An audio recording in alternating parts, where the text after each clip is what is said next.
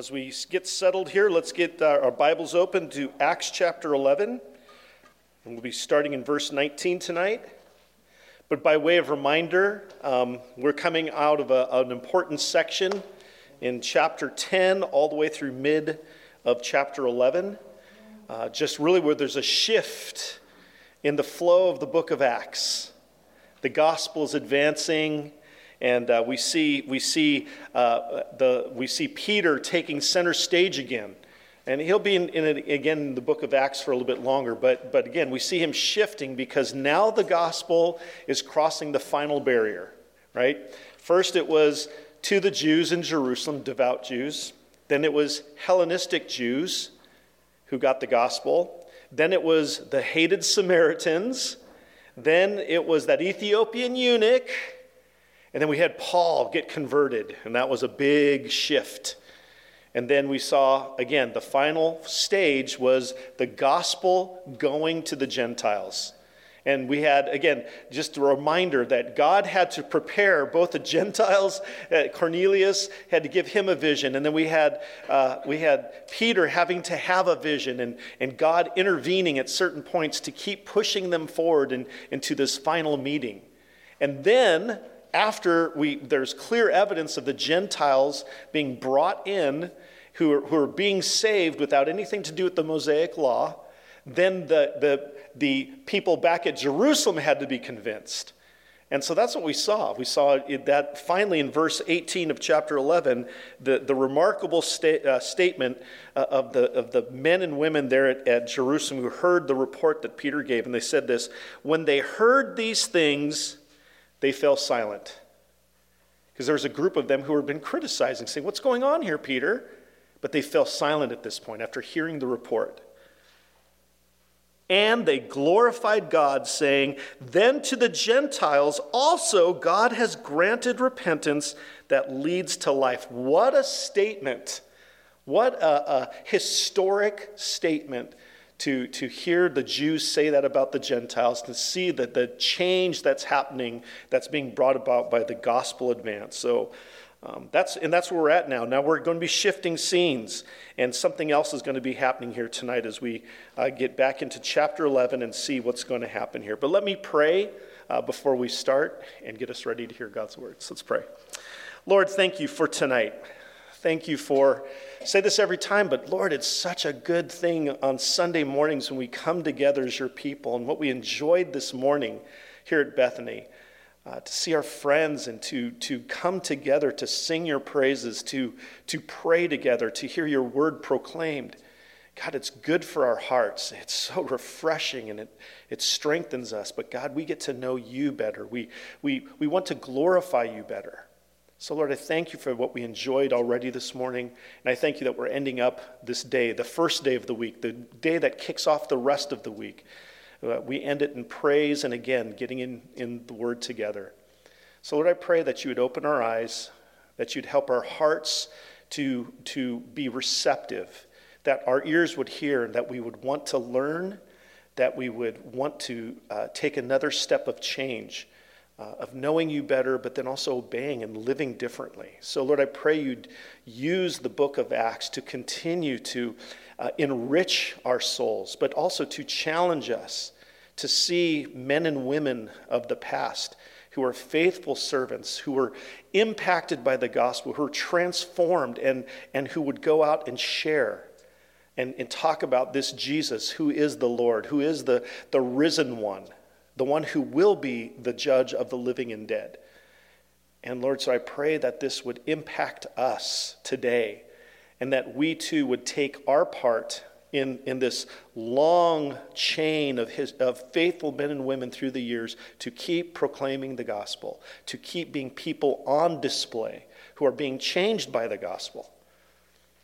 So Lord, may you be glorified tonight. May we just soak in your word and praise your name and go away tonight a little bit more changed, a little bit more in love with you, a little bit more fired up to share the good news of Jesus Christ. So we pray all these things in Jesus' name, amen. So we'll start in, again, verse 19, and we'll just read to the end of chapter 11. Now those who were scattered because of the persecution that arose over Stephen traveled as far as Phoenicia and Cyprus and Antioch, speaking the word to no one except Jews. Okay? But there were some of them, men of Cyprus and Cyrene, who on coming to Antioch spoke to the Hellenists also, preaching the Lord Jesus. And the hand of the Lord was with them, and a great number who believed turned to the Lord. The report of this came to the ears of the church in Jerusalem, and they sent Barnabas to Antioch. When he came and saw the grace of God, he was glad, and he exhorted them all to remain faithful to the Lord with steadfast purpose, for he was a good man, full of the Spirit and of faith. And a great many people were added to the Lord. This is great news. So Barnabas went to Tarsus to look for Saul, and when he had found him, he brought him back to Antioch.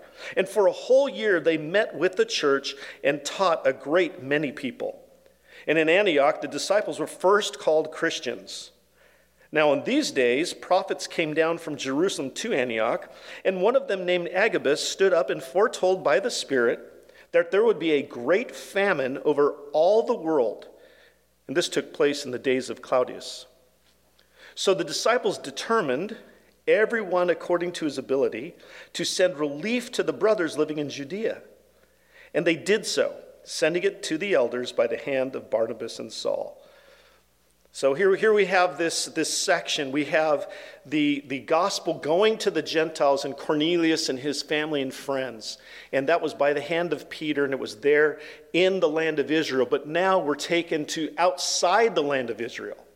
And this, we get to see this scattering, the scattering that happened under the persecution. That's a great word. That word it comes from the word diaspora. It means to scatter like seeds. And so I kind of use that for the theme tonight, to talk about a harvest because of these seeds. And it's great imagery for how the gospel goes out, but it's at the purposeful hand of the sower of the seeds, God. And so we see that the gospel is going out. It can't be contained, right? It's not going to be limited to the land of Israel.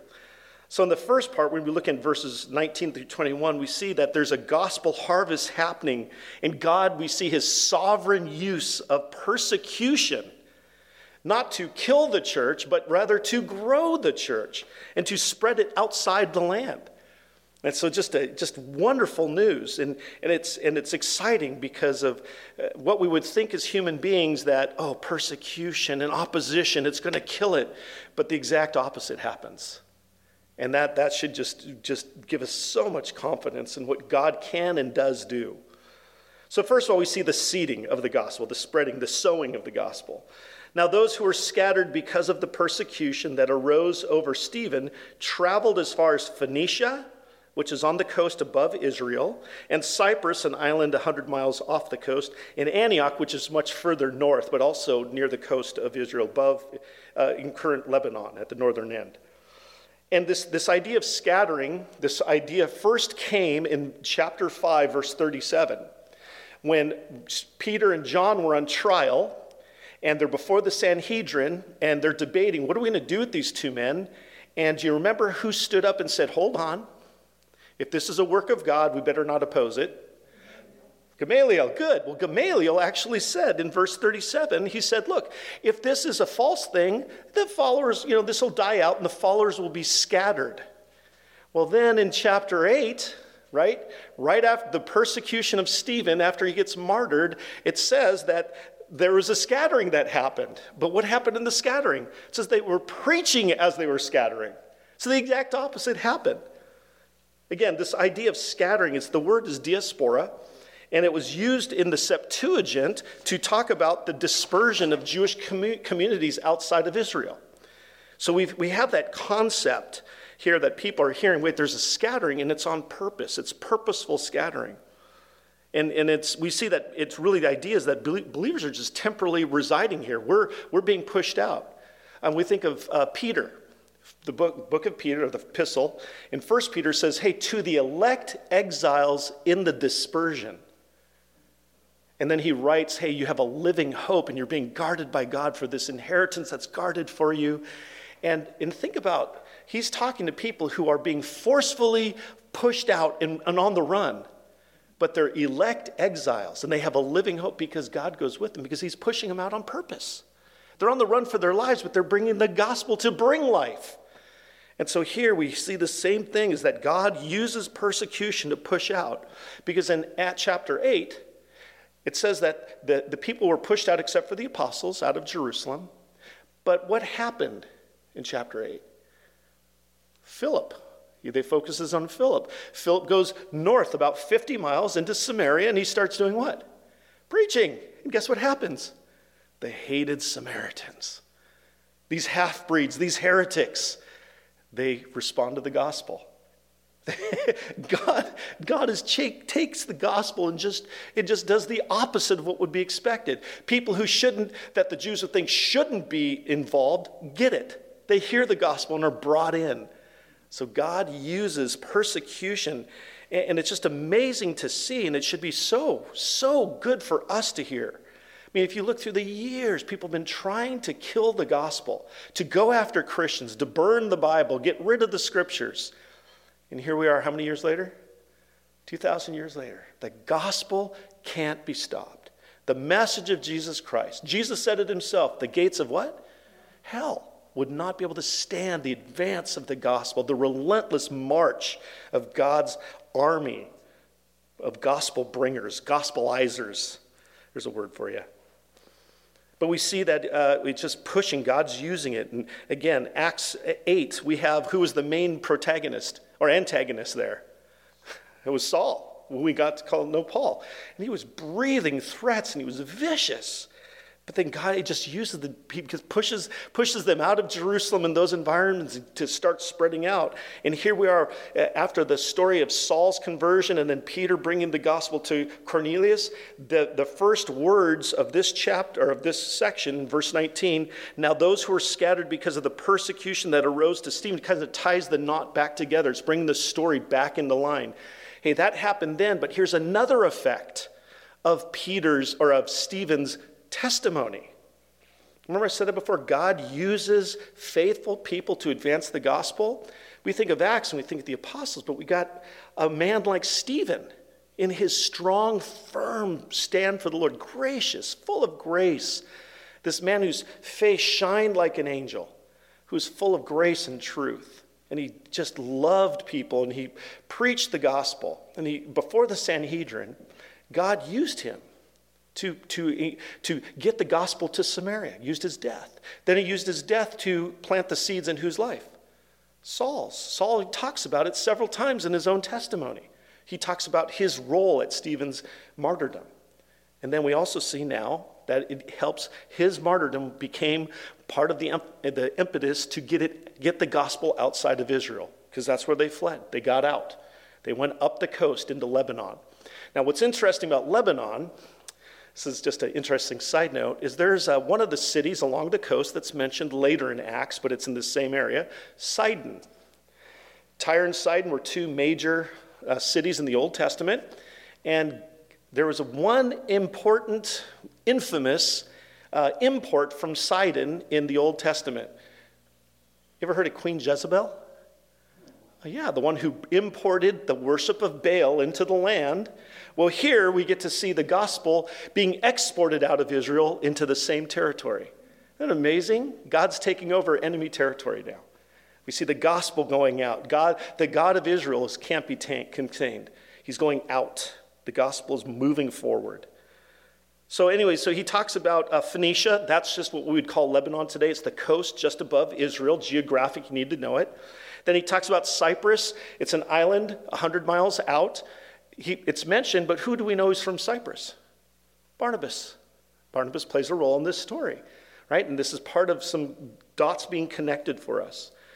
And then the last part is Antioch, where the gospel ends up in this segment. It's been to other places too, but it's focusing in on Antioch because that will be the headquarters for the gospel, getting to the Gentile world for the rest of the book of Acts. All right? But here's what you need to know about Antioch. When it mentions cities, it mentions on purpose. And Antioch was the third largest city in the Roman Empire. They say upwards of 500,000 or even more who they lived there in that city, in that city, and it was on an important river. It was full of idol worship. It was very much a cosmopolitan city. Again, it was the third largest one. It's a major trade going on through there. Just 5 miles outside the city were major temples to some of the big Roman gods. So there was a lot of immorality. Matter of fact, it was said that Antioch had immoral influence on other cities. It was that kind of city. But here's the deal. God set up headquarters there for the gospel, right? People become Christians, and when they become Christians, what do? They go out. They go out. We see that in Ephesus. When you look at the cities of Revelations chapter 2 and 3, the first one mentioned is what? Ephesus. But then they go through the list of the churches in the different cities. Well, it's on a postal route that goes outside, that leaves Ephesus, because the gospel goes out. That's what it does. We see constantly, as Paul is going through we'll see it as we go through Acts, we'll see that he goes to these cities, and these cities is where he'll do his evangelism, people become Christians, but then from there, people go out. It's like gateways to the rest of the region. So here we see Antioch being the first major headquarters of the Gentile mission. From there to the rest of the area and to the world.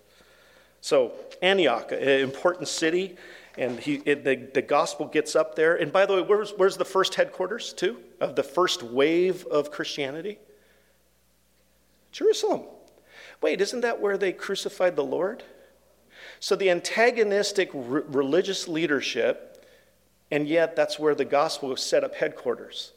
Right? And it's supposed to. It's the city of the king, and that's where the Messiah will take over. But don't forget, just because there's opposition doesn't mean the gospel can't advance. The gospel is relentless. God is building his church. He can't be stopped. And that's what we see here. That's the picture of, you're thinking, why would he go to Antioch? Because that's what God does. The gospel can't be stopped. The gospel can't be stopped. So anyway, we talk about these men. They're being spread out. They're going all over, but they end up at Antioch. And then it says this, that they were speaking the word to no one except the Jews. And we see that pattern, right? The gospel, Jesus says, hey, I've come only to the house of Israel. And then after that, it was supposed to go out. But it says Paul's pattern was what? To the Jew first, and then to the Greek. So they're speaking. That was the pattern before. But it says, but, in verse 20, but there were some of them, men of Cyprus and Cyrene. All right, so Cyprus is the island, Cyrene is the northern part of Libya, who were coming to Antioch. They're Hellenistic Jews. They're coming to Antioch, and they spoke to the Hellenists also, preaching the Lord Jesus. Okay, to the Hellenists. Wait, are you talking about Hellenistic Jews? Well, no, because look, in verse 19, it says, speaking the word to no one except the Jews. Okay, the Jews that were living there. Oh, by the way, in Antioch, a huge contingent. Some say 25 to maybe 75,000 Jews there in Antioch. So he's going to the Jews, and they would be Greek-speaking Jews, Hellenistic Jews. But here, it's not to Hellenistic Jews in verse 20. It is to Greek-speaking non-Jews. And what does that say? The gospel can't be contained. They can't just talk to Jews about the gospel. And by the way, what are they preaching? Are they preaching about the Lord Jesus Christ, or Christ the Lord? What does Christ mean? Messiah. That's the Jewish Messiah, right? But to them, to the Gentiles, he's preaching Jesus as Lord, God in the flesh.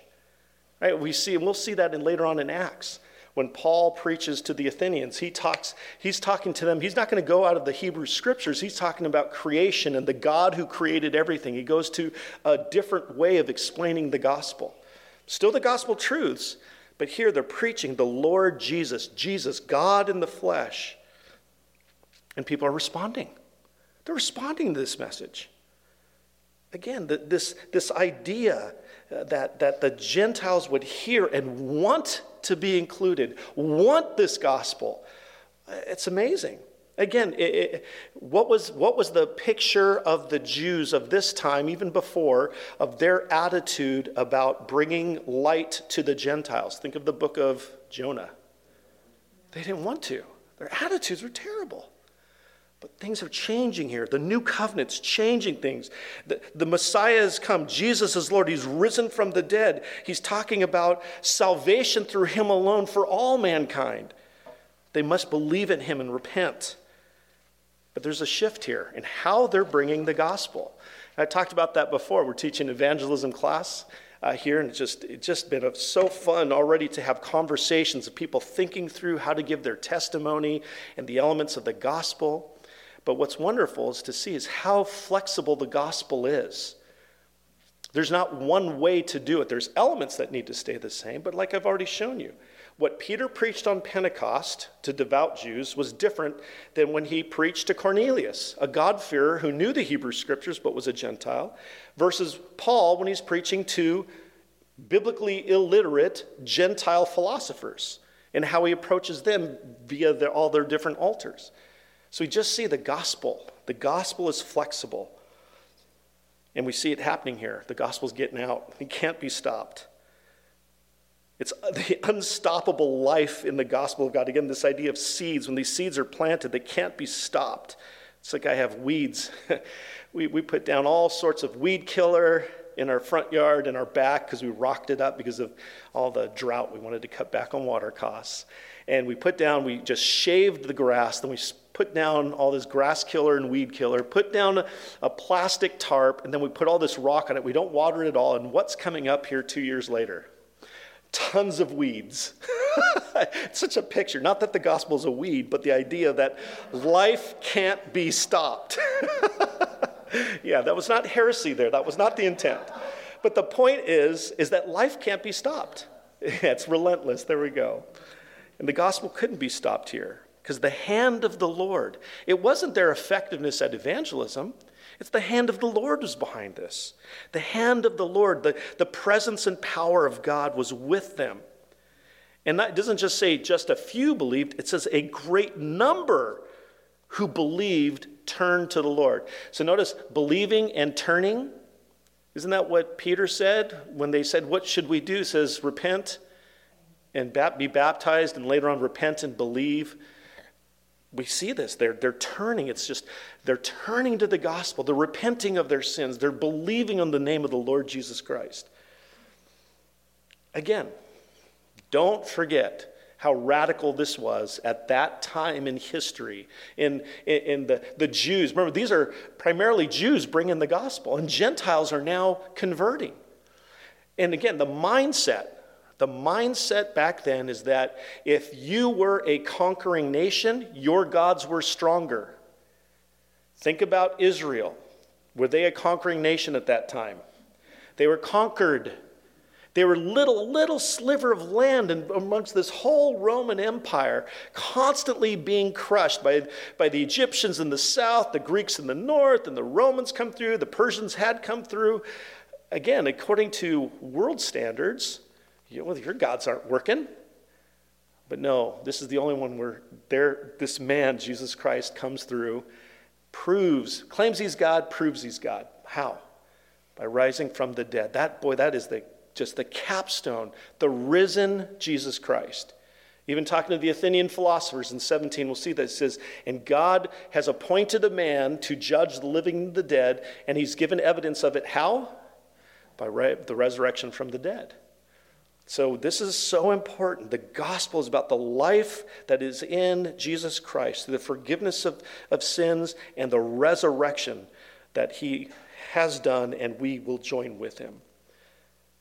So the hand of the Lord was with them. There's a great number. And then we see the church being cared for. And we see that in verse 22 through 26. So the report of this came to the ears of the church in Jerusalem. That's the headquarters, right? They're taking care. The gospel's being overseen by the apostles. They're the foundation of the church. And so they want to make sure that this is taken care of. There's gospel oversight and care. And God provides the leadership necessary. So we see that happening here. And who'd they send? Barnabas. right? The one who is fit for that. He's a well-known Christian in the early church there in Jerusalem. He's one of the Hellenistic Jews because he's from Cyprus. Now he had relatives Mark, his cousin, his mom had a house in Jerusalem. So he has connections, but he's also the perfect man to go up to Antioch as the representative to go see what's happening. The church wants to care for the young church. It's a daughter church because the parent church is Jerusalem. But they send him up to look and to care for, to find out what's going on here. Is it authentic? And if so, let's make sure we get it established. And they sent Barnabas to Antioch. The church cares. They sent him up there. And then he shepherds this young church. Barnabas rejoices at the evidence of God's work. When he came, he saw the grace of God and he was glad. By the way, this was no small trip. 300 miles to us, well, we hop in the car and we're up in the Bay Area, about 5 hours. Back then, that was not the way it was. 300-mile trip from Jerusalem all the way up, that's, 20, 30 miles a day at most? That's pushing it. It's a 2-week trip probably. But he goes up there to see what's going on, to oversee and to care for this church. And what he saw the clear evidence of God's moving in the grace of salvation. He saw the work. And his reaction, so typical of Barnabas, based on what we've seen of him already, what did it say? He was glad. He rejoiced. Not, we got to really be careful with these Gentiles. We got to make sure that, no, he rejoiced at the clear evidence. Isn't that a wonderful picture? I mean, again, I said this last week. When I've been to different churches outside the United States, even if I can't speak the language, I've been to many times to Mexico and Central America. I speak Spanish somewhat.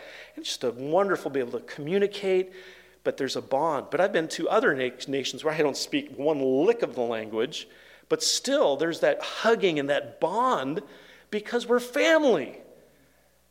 And we rejoice because we know, hey, I may not understand you right now, but one day we will. But what we have in common is our Lord Jesus Christ and the salvation we have and that eternal bond we will always have. Oh, what joy. We get to see that here. He's rejoicing. The gospel has changed things. He's the perfect man to go there. He's a Hellenistic Jew, but he's there because, again, who did he help usher into the church at Jerusalem? He was the one who introduced Saul. When he got converted up by Damascus, he was there for about 3 years, and he came down. But remember, what was Saul's reputation? He was brutal. It says that he was just gnashing his teeth, raging against the church. He was the leader of the persecution of the church, seeing to the death of some, taking men and women out of homes, it says. It says he was just constantly just enraged against the church. And now he comes back and the church is like, what? And then Barnabas comes into play. And we saw that in chapter 9. He's the one who ushered him into the church to provide invitation and then fellowship. So Barnabas is a key player. Now he's sent up to Antioch. And he's doing the same for this new church. Welcome to the family of God. Isn't that amazing? But it doesn't stop there. It says, and he exhorted them. That word actually is the word for encourage, because encourage, it's parakaleo, parakalesis. It says, and he exhorted them all to remain faithful, right, to the Lord with steadfast purpose. He's doing what Barnabas does. What does his name mean? The son of what? Encouragement. That's what he's doing. He's going to this church. He's coming alongside them. That's what the picture is a picture of. It comes along to help them get established and to remain strong and to grow in the faith. Stay faithful. Imagine the context where this church is developing. Antioch. It's a city of temptation.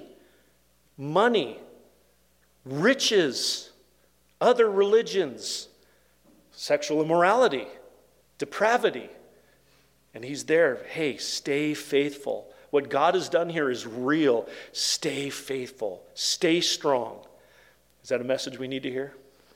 We're in a city like that, this area, Southern California, a lot of temptation, but we've got to stay faithful. We've got to hear from Barnabas today, right? Remain faithful, be steadfast.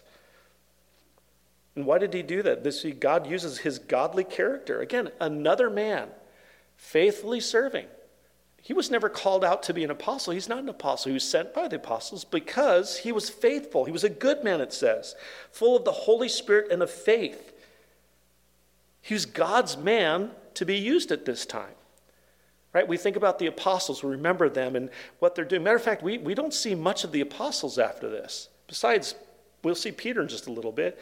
But there's people who talk about where the apostles went during this time. We hear stories like Thomas ending up out in India. I mean, then there's stories of where they went to, and I've read a couple books on them. Some of them, they're not sure exactly where, and they have to, draw strands here and there. And it's just interesting. They were on the go. They were out about evangelizing. But here at the church, there are new leaders who are stepping up and filling the void. Who was the leader? One of the leaders who was not an apostle that we know about. James, the half-brother of Jesus. But we see that there's a development of leadership coming up. And we see that Barnabas was one of those godly leaders who God was using now to not just help strengthen the church in Jerusalem, but outside. And he does something more. Right? He does something more. So God he's a great number of people are being added. It's growing. He's using faithful people, but Barnabas doesn't stop there. He remembers, I know a guy who would be perfect for this job. I know a guy who would be perfect for this place and what's going on here. And we need to get him ready because he's a little rough around the edges. So what does he do? He goes to Tarsus, and who's there? Paul. It's time. And by the way, this is about 7 to 10 years, depending on whose timeline you follow, after he's been converted and sent away from Jerusalem.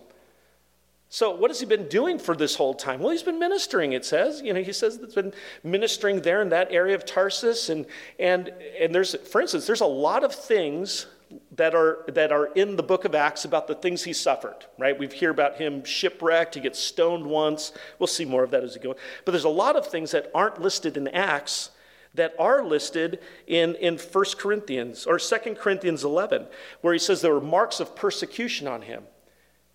Many say that it was during this time that he was getting a lot of those marks. He's got all these beatings and imprisonments and all that. Some of them aren't listed for. Matter of fact, it says that in Philippians 3:8 that he suffered the loss of everything. Some scholars say he was disinherited by his family. So he was suffering for the Lord. He wasn't just sitting around Tarsus. Well, I think I'll work on a master's degree now, and I'll just wait for that call of God. No, he was busy. Right? But, again, remember, the book of Acts is not a year-by-year detailed timeline. We're jumping sometimes 3 years or more as God is, growing the church. The first few chapters, we're talking about just months, but then we're going to larger gaps of time, just so you know as we're developing what's happening here. But Mr. Encourager, that's what I call him, Barnabas, he provides evidence again by going to go get Saul from Tarsus. And that wasn't that far away, but still he had to travel and he had to go find him.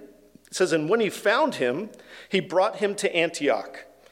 So he brought him to the church that it was primarily, well, it was probably not primarily Gentile, but it was heavily Gentile. So we've got a mixture in this church. And for a whole year, they met with the church and taught a great many people. So Paul brought in and welcomed to the Christian community at Jerusalem, the headquarters back home by Barnabas, right, 3 years after his conversion. And now about 10 years later, he's brought to Antioch, the new headquarters for the Gentile mission.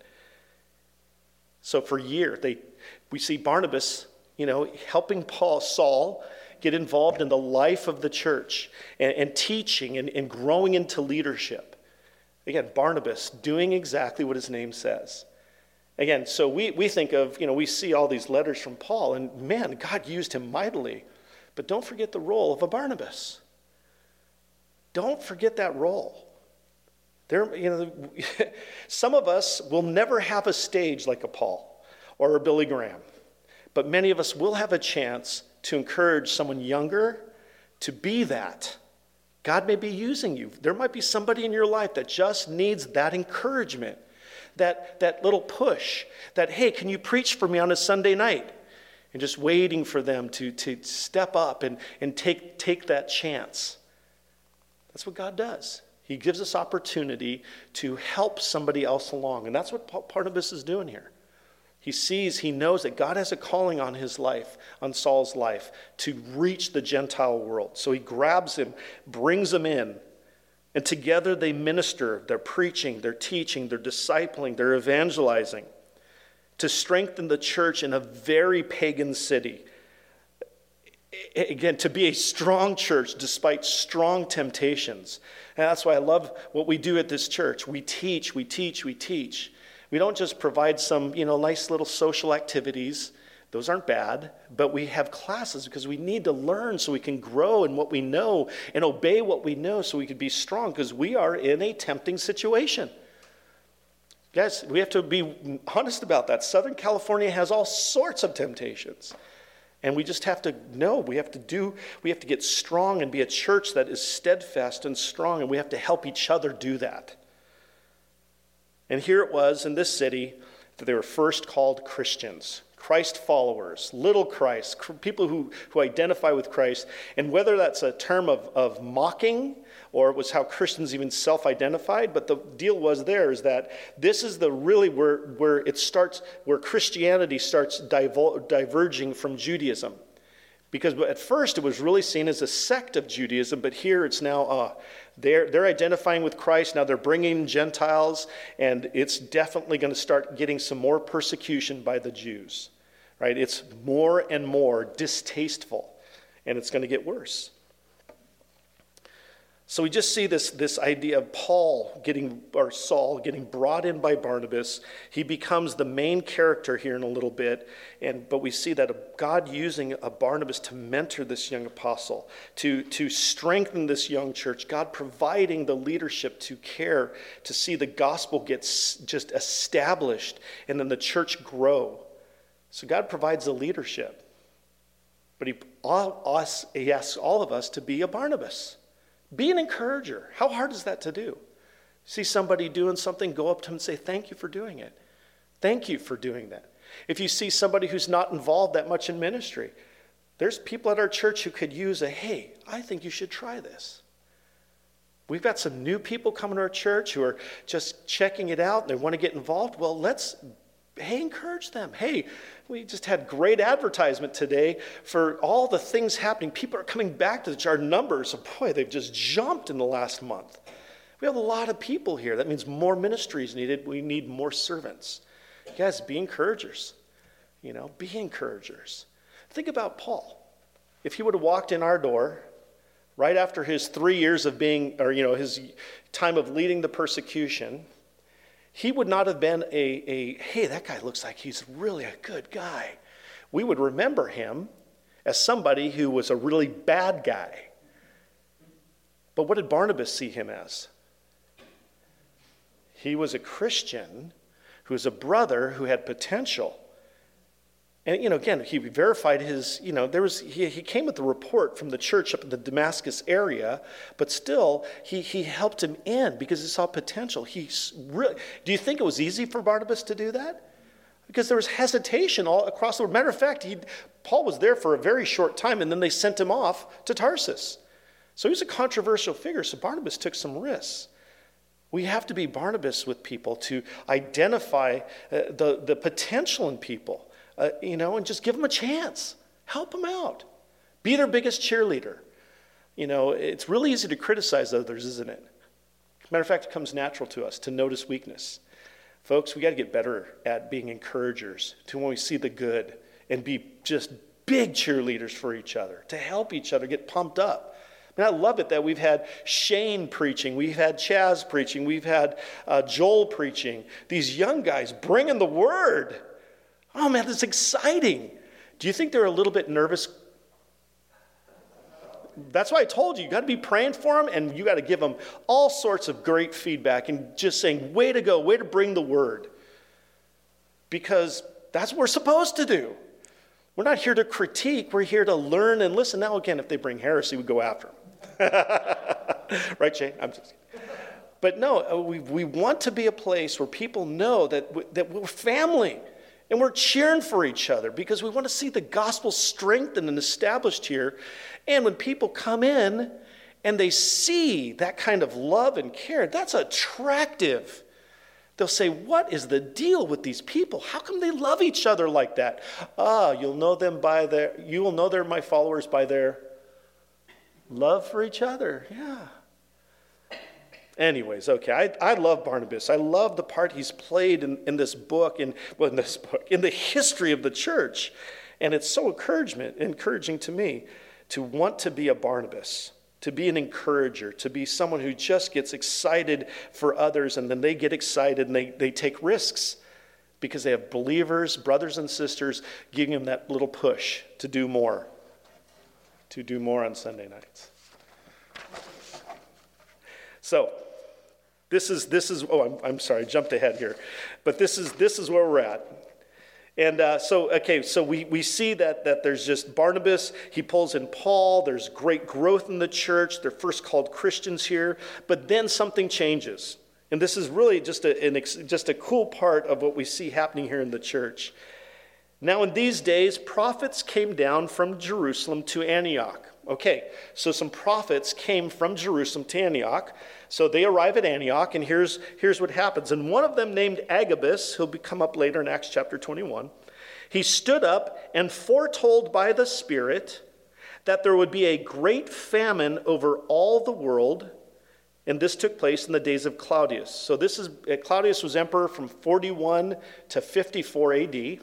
And there's famines, many famines, but they say the one about 45 AD is the one that is being talked about here.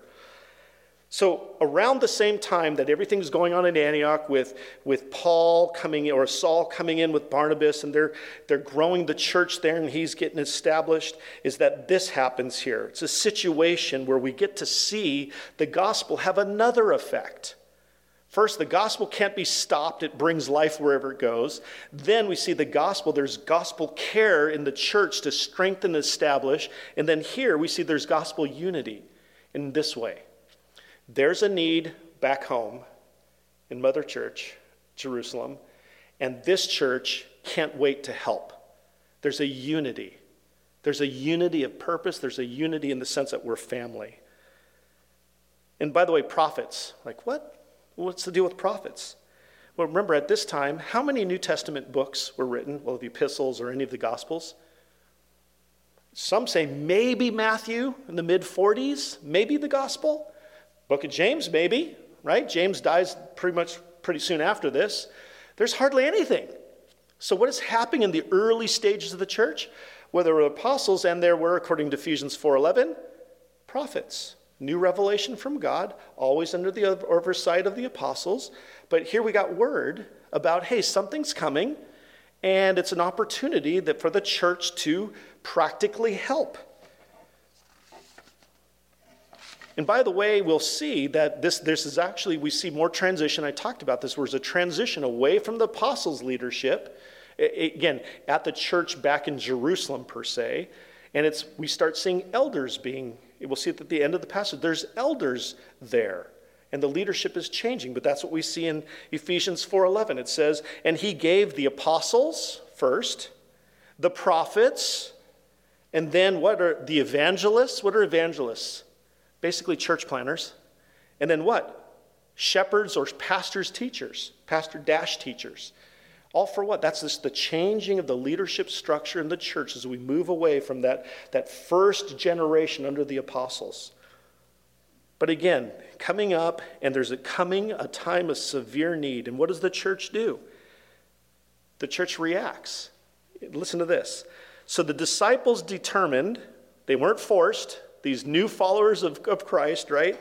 Every one of them according to his ability. Oh, wait a second. That sounds like what? Sounds like the church after Pentecost. What were they doing? Taking care of each other. As each had ability, they took care. They provided, they gave of money or land. It's happening here. So why is that important? Because the gospel or the Spirit had the same effect in the Gentile church that it had in the Jerusalem church. It's more evidence of the veracity of the gospel in their lives. And they wanted to help. We want to help. Why? Because that's family. Matter of fact, they want to help because of how they've been blessed by what's happened from out of Jerusalem. They determined it was an active decision. They wanted to help, and they wanted to send relief, practical help. You know somebody's hurting. They're hurting financially, and you hear about it and you say, hey, we'll be praying for you. Is that bad? No. But could you do more? Well, yeah. Maybe you don't have money to help, but what could you do? Hey, let's contact the church. Maybe there's a way we can help, or some people can help you. Right? It means getting a little messy. It might, as far as it might be awkward in the conversations. But folks, when we're family, we want to help. We want to help each other. We should be caring for each other. When somebody's hurting emotionally, we've got to have compassion. We want to help. Don't just say, oh, I'll let somebody else do that. No, we've got to care enough to help. The church has been so changed by the gospel, they will give financially to help. Boy, the pocketbook, that's a hard thing to open up, isn't it? Right? We need our money. It's our security. It's our security for the future. But man, we open that up. That says something about what's going on in our hearts. And this church was showing, oh my goodness, the gospel had impacted them. They were changed by the Spirit, and they wanted to help the family in practical ways. They wanted to send relief to the brothers. That's family language. To the brothers living in Judea. Again, Gentiles were calling Jews brothers. Jews were calling Gentiles brothers. Boy, that's Ephesians 2 big time. I'm just going to read you Ephesians 2, 11 through 22. Written by Paul later, but let me just read you this. Therefore, remember that at one time you Gentiles in the flesh, okay, you're Gentiles, called the uncircumcision by what is called the circumcision. The Jews called you uncircumcised. You're Gentiles. You're not from the line of Abraham. By what is called the circumcision, which is made in the flesh by hands, right? Remember that you were at that time separated from Christ, alienated from the commonwealth of Israel, and strangers to the covenants of promise, having no hope and without God in the world. So that's you before. But now, I love that word, B-U-T, but. But now, in Christ Jesus, you who once were far off have been brought near by the blood of Christ. Oh, man. For he himself is our peace, who has made us both one and has broken down in his flesh the dividing wall of hostility, by abolishing the law of commandments expressed in ordinances, that he might create in himself one new man in place of the two, so making peace, and might reconcile us both to God in one body through the cross, thereby killing the hostility. Isn't that amazing? That's what Jesus has done, and that's what's available to us. It goes on. Verse 17, and he came and preached peace to you who were far off, Gentiles, and peace to those who are near, to the Jews. For through him we both have access in one Spirit to the Father. So then you are no longer strangers and aliens, but you are fellow citizens with the saints and members of the household of God, built on the foundation of the apostles and prophets, Christ Jesus himself being the cornerstone, in whom the whole structure being joined together grows into a holy temple in the Lord. In him you also, Gentiles, are being built together into a dwelling place for God by the Spirit. Wow. Wow. Gentiles being brought in. Jews and Gentiles, family now in Christ Jesus. No longer at war, no hostility, reconciled to God, reconciled to each other. That's what the gospel does. And that's what we see evidence of the Antioch church for the Jerusalem church.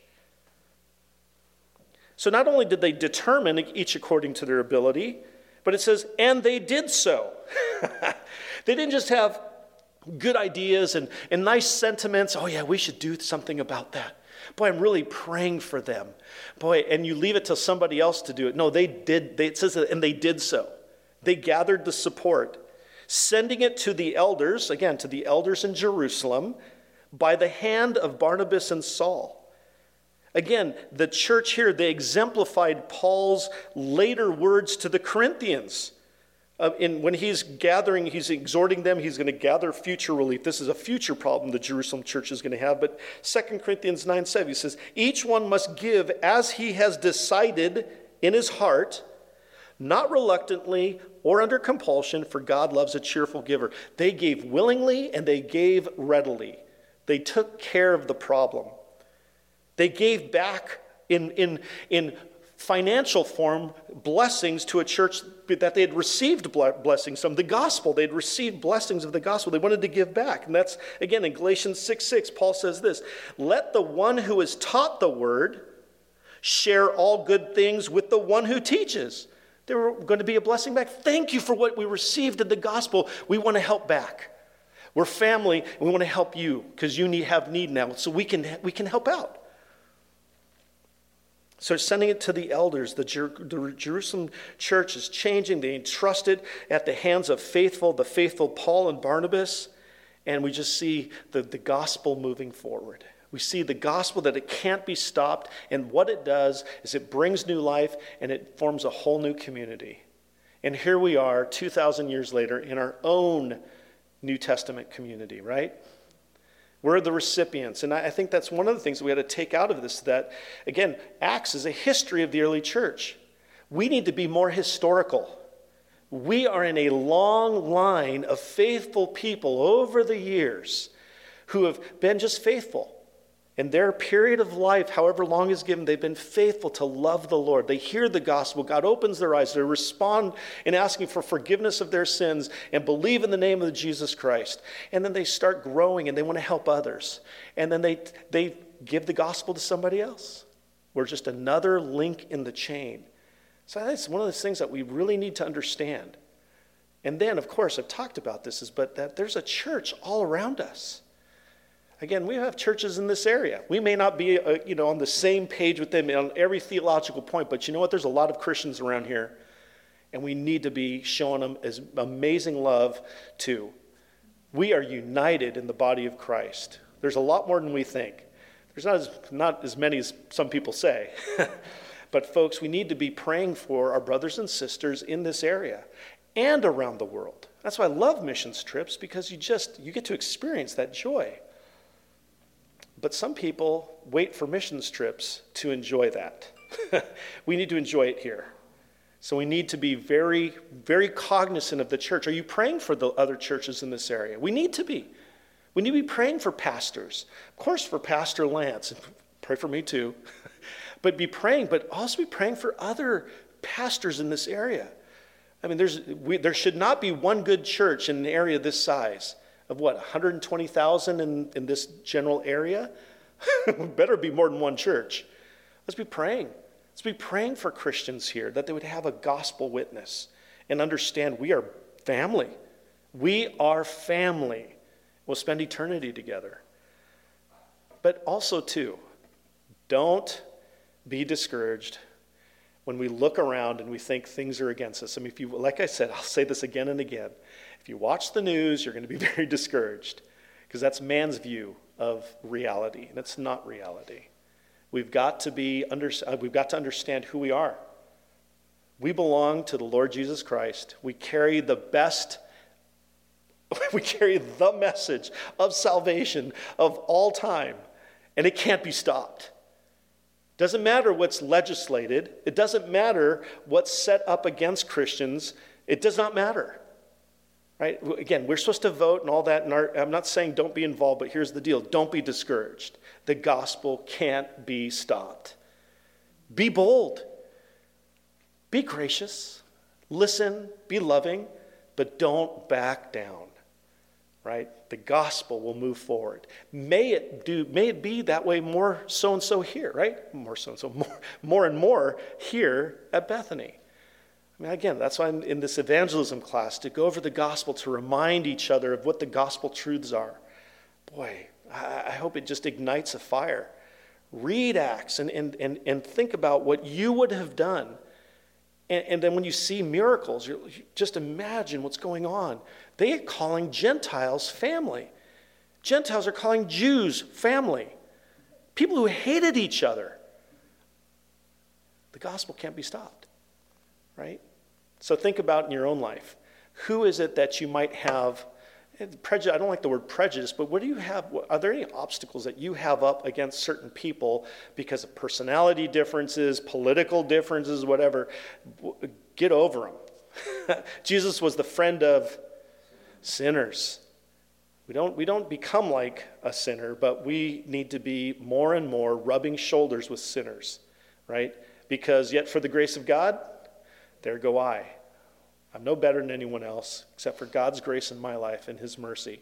So we've got to think about how can I be better used by God? How can Bethany be more and more of a light in this area? Thousand Oaks, Newbury Park, Westlake, and even down into Simi and all over.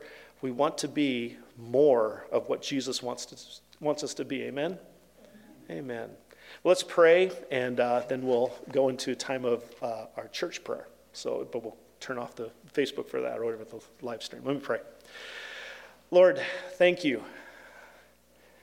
Thank you that we are the recipients of the blessings of the new covenant, this new age because of what Jesus Christ initiated. Gentiles being brought in. We're no longer outside and afar off. We've been brought near by your blood, Lord Jesus. So we praise you for what you've done and the great mercy and grace you've shown us. We rejoice in that. We thank you, Lord, that we see this history of the unstoppable nature of your gospel. And we have hope because we see we're proof 2,000 years later on the other side of the world that your gospel can't be stopped. The message of the good news of Jesus Christ. And so, Lord, we want to, one, thank you for it, but then two, pray that we would grow in our love for you, that we would be reignited in our first love, that we would want to overflow with joy and a desire for others to hear and to know. We know only you can save and only you can open hearts, but God, you've chosen to use your people to be your mouthpieces, your megaphones to this world. You called us to, we are your salt and light in this community. So God, help us to shine brighter. Help us to be salty. Help us to be rubbing shoulders with non-Christians, not with any kind of arrogance, but with that just confidence, that humble confidence in who you are, in your power, in your saving message, Lord. I pray that would just change our hearts, that would grow in us a love for people. And Lord, I pray that would just be infectious, that it would be contagious here in this church, even more. And that, Lord, that you would draw non-believers to yourself, and that you would help us be alert to conversations and opportunities to love them more and to show and share, to show Jesus and share the message of Jesus Christ with them, Lord. We want that so bad. We want new believers here who need to be discipled. And Lord, that we would scramble and do our best to disciple them. That would be amazing. Lord, we love you. Thank you for the blessing it is to be called your people. We love you, Lord, and we pray all these things in Jesus' wonderful name. Amen.